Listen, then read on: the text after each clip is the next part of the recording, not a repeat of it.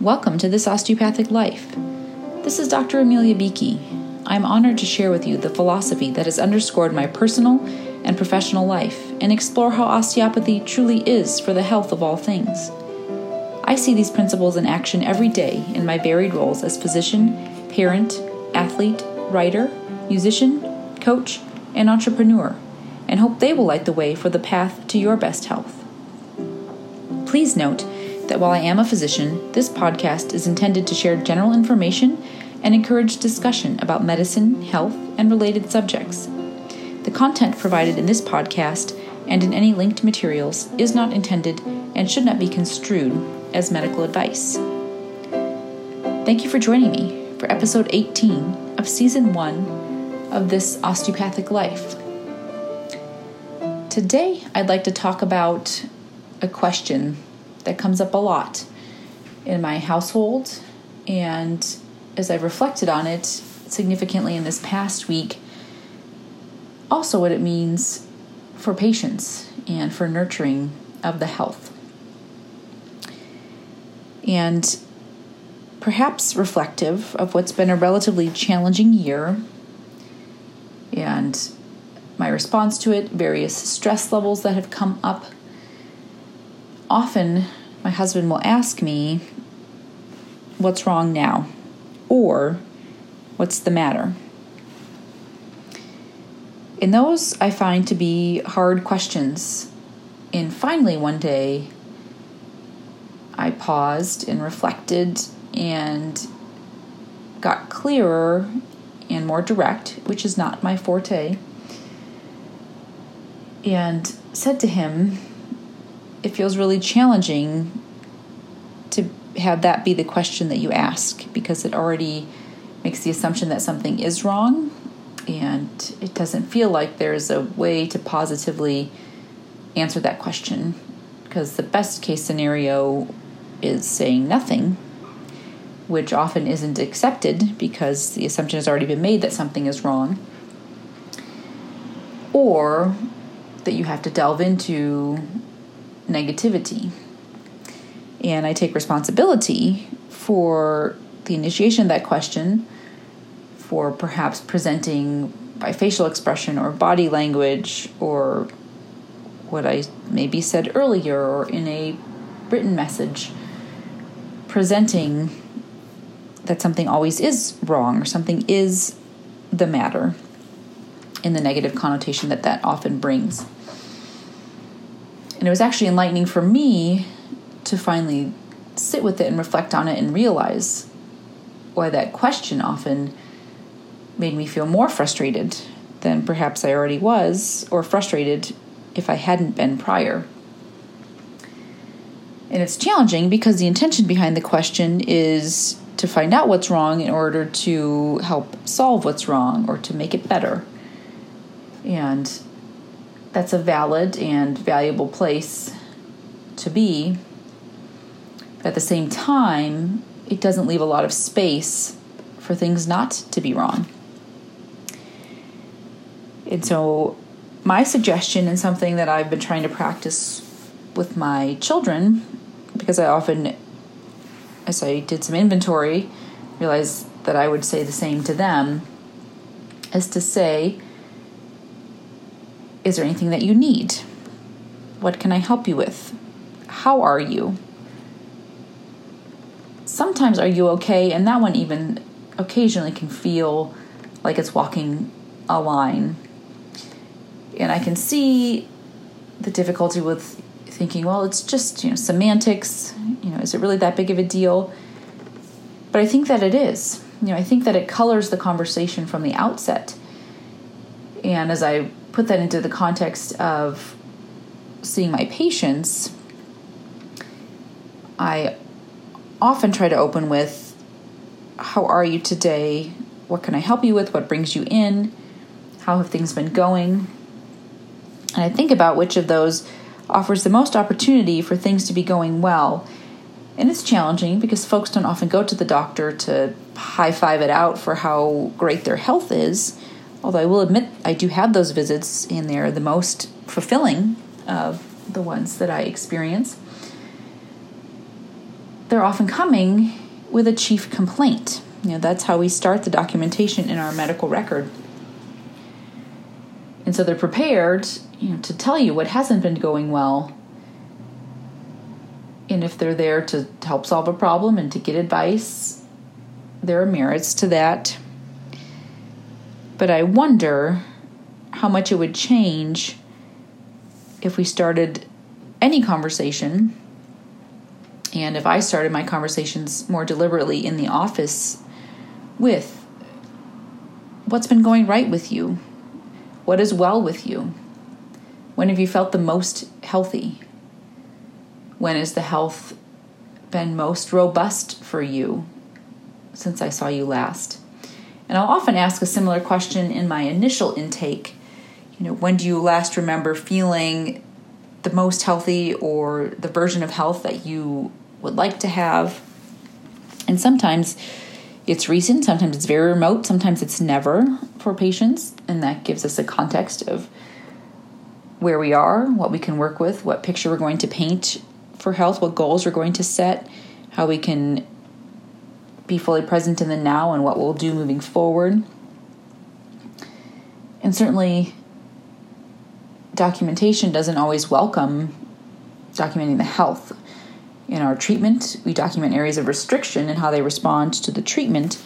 And, documenting for my own purposes what restrictions have improved, what areas are moving well, helps me to see where the vitality and the health are the strongest for the patient, but is not always meaningful to, ironically, health insurance companies. Because if they're healthy, they shouldn't have to engage with a physician, which is true on some level, but also if we're trying to augment health and grow resilience and potency of health and prevent disease, again, perhaps seeing us when that spectrum of health is just starting to lose its vibrancy and color and move toward the gray zone will be better than when it's, completely blacked out. In any case, even in a conversation specifically this week with a patient, we were talking about the challenges and worked to shift that framework, to what can you see that's gone well today, this week, this month, this year? Can we highlight that? Can we see why that's going well and how we can capitalize on whatever energy surrounds that, relationships, circumstances, settings that have contributed to your success in that component of your life?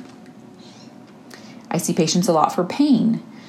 And often, if you've had pain acutely or chronically, you'll often do a pain inventory as soon as you wake up, because pain can be wearing, mentally, physically, emotionally. And you kind of want to know that next day on waking, is it there? Where is the pain? How is the pain? How bad is the pain? But if we're waking up and our first question is, again, what's wrong with me? Where is this pain? Why is it still there? How different could the experience be if we woke up and said, what feels good? Where do I feel the best?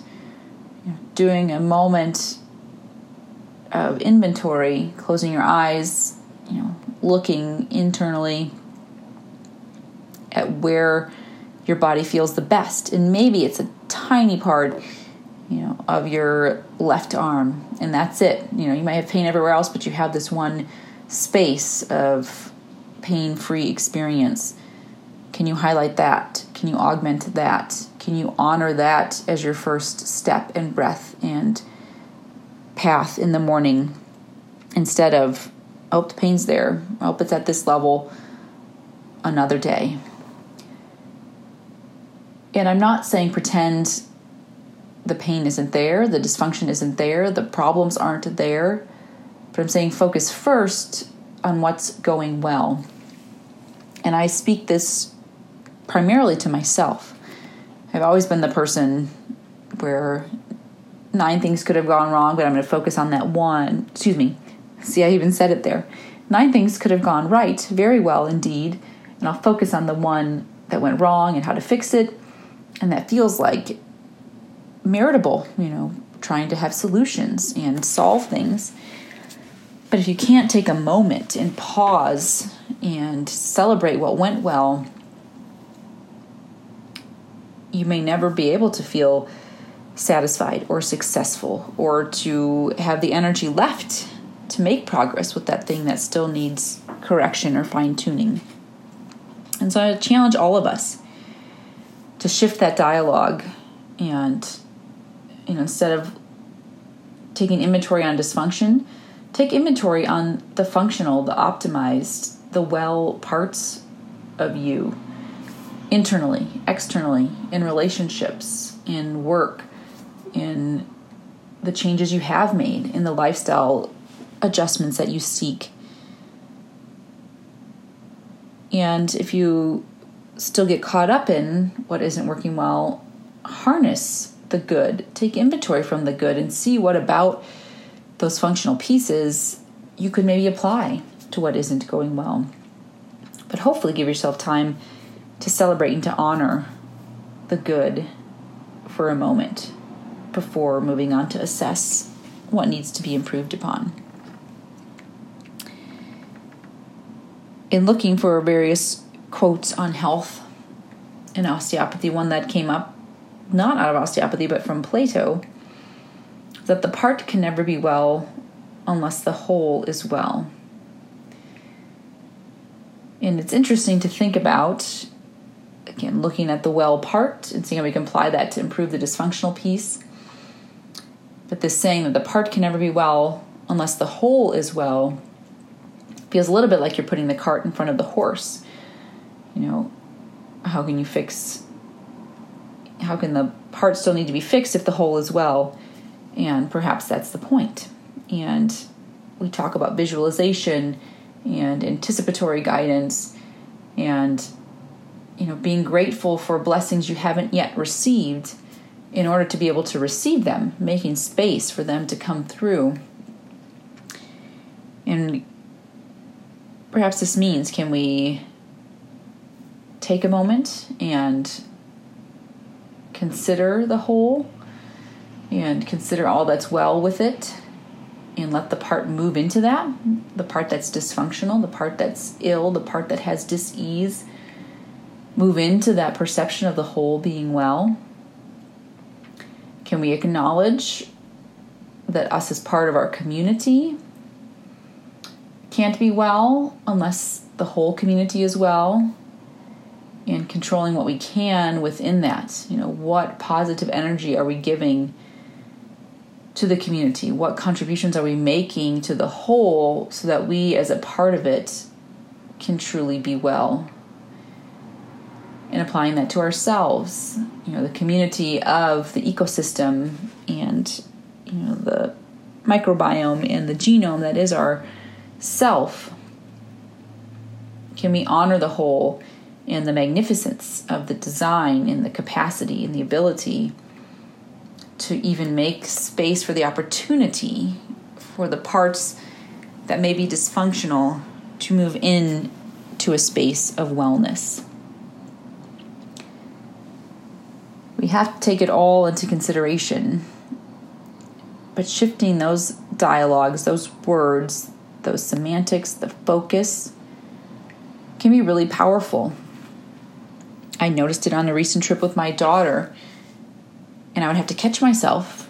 And most of the time I did it before the words came out of my mouth, but as I went to check on what she needed, just to say, how are you? Is there anything you need? How's your trip going?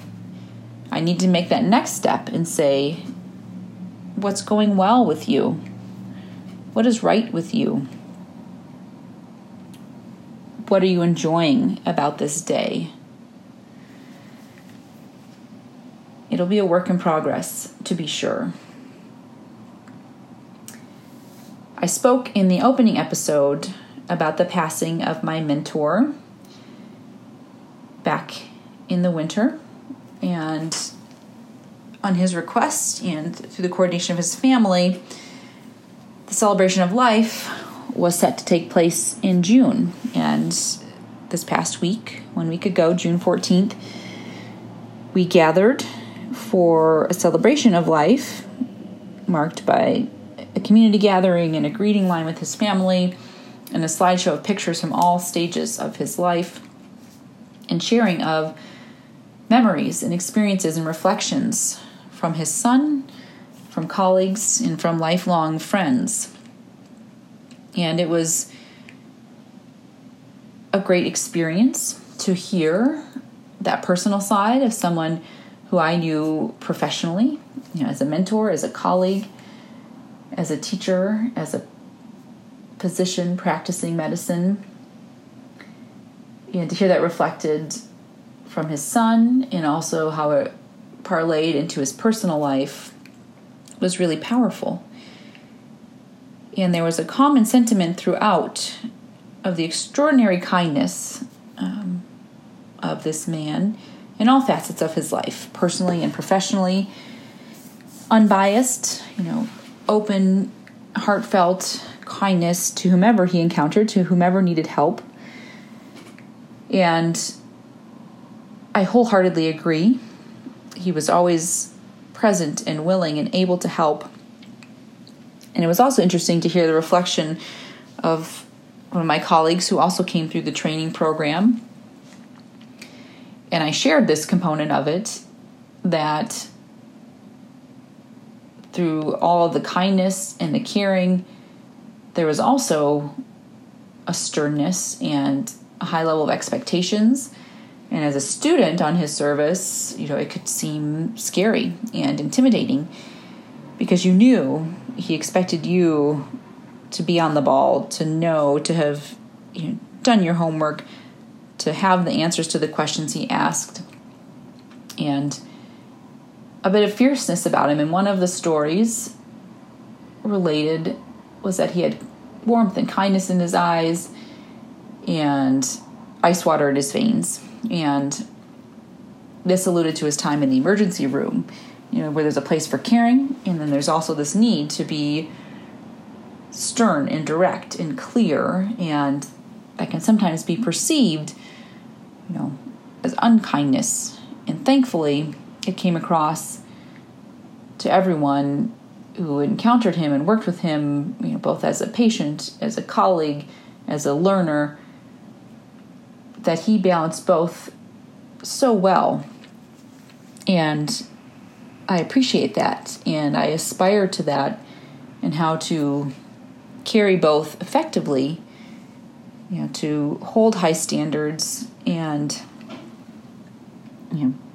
be strong and direct and clear as a teacher, as a physician, as a parent, as a partner, as a member of the community, balanced alongside softness and warmth and kindness, and to show that both can coexist.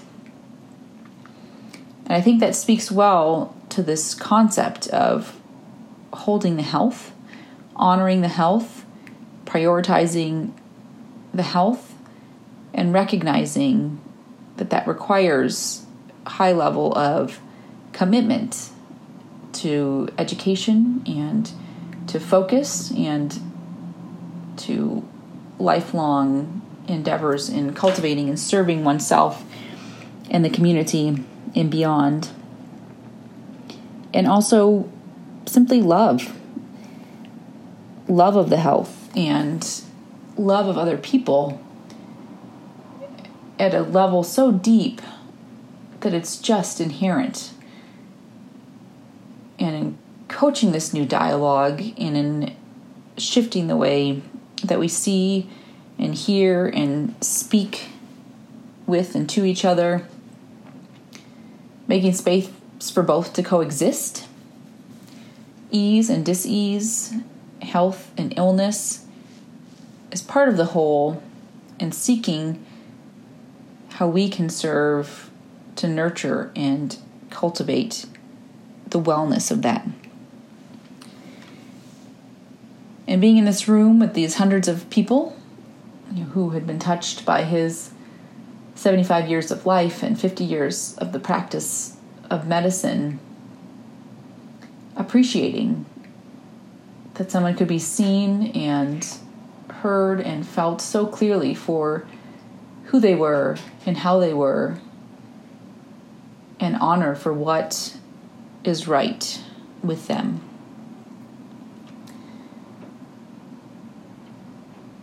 We had the recent experience at a soccer game over the Memorial Day weekend of this hawk flying over and taking a baby bird in its claws, and the remainder of the flock of what appeared to be crows circling around this hawk and pecking at him until he released the baby bird, and then they stayed and took turns, staying in circle around him and individually swooping in, to peck at him, and drove him away from their territory.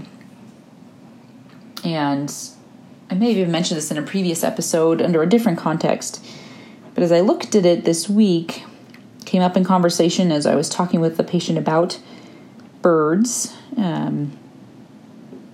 and seeing that flock mentality and support and strength in numbers, and that realization that it took the whole to save the part. That flock was needed in their fullness and their entirety to release that part, that member, from an undesirable fate. And I've had some various moments in community in recent weeks where it's become so clear to me that the most important thing I can value is to be well in the wholeness of myself, so I can contribute to the wellness of the whole around me, and also that we need each other, to link arms and be a part of the flock and be willing to recognize that we have to work together to support the part that might not be well. We have to be well ourselves and collective in order to make space for healing of parts that need to. And we need to show up. We need to recognize that what affects a part of us affects us all. And to take a moment and take inventory and see who is our flock. Who is showing up for us? For whom are we willing and able to show up? And perhaps begin to expand that perspective and see that what's negatively affecting one of us is affecting us all. And we need to be part of the solution. And the best way we can be part of that solution is by honoring, promoting, presenting, preserving, practicing health ourselves, and fostering the capacity for health in others when perhaps they don't have the internal means to do so for themselves. And I'll say that I'm so grateful for many moments in my life and in these recent weeks and months and year when my flock has shown up and they've circled around and they've gotten me out of those talons and stayed the course until safety was guaranteed for all. And I will pledge to continue to do my best to circle around when it's someone else in the talons of the predator of safety and well-being and health, and join in the collective, offer my support and strength, and seek to be a protector, a steward of the health. And I move into this next week inspired by a musical group that performed last night at the Green Show of the Oregon Shakespeare Festival here in Ashland, called Mood Candy. And they performed last year and again this year. And they're a sweet and soulful and inspiring group. And talk about unity and love and health and blessings through their music. And that was a line that came through. That you have to give the gratitude first for the blessings to come down. And again, a micro shift, but also a cataclysmic change in perspective. I've talked about gratitude journals in previous episodes, and I've been doing that, and they often end up as a reflection. I write them in the morning, but they're often being grateful for something that transpired the day before, and I expand on that.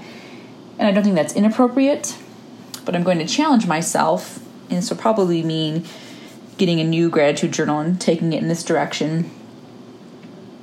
Writing out a gratitude for what is yet to come, for that which I envision for my future or hope for the future of the world, and write the gratitude as if it already exists, and then let that move through. And I'll report back to you on the outcome of that shift in experience and dynamic. So from today, I hope you'll join me in these challenges to be true advocates of the health, to stop asking ourselves and each other what is wrong, or what's the matter, or where is the pain, where is the dysfunction, and start asking, what is right with you? What is well with you? How is your health? What is working well? Where isn't the pain, if we must go there? And also to allow for there to be that balance of stern and sweet, direct and kind, clear and whole in yourself, and to truly see, hear, and honor each other in our authentic way of being. And finally, to consider your role in the flock. And when you're in need of service, who is there gathering around you that will rise up and be part of the wellness of the whole, to give opportunity for the part to be well? And where you are when others are in need, how you're contributing to that component.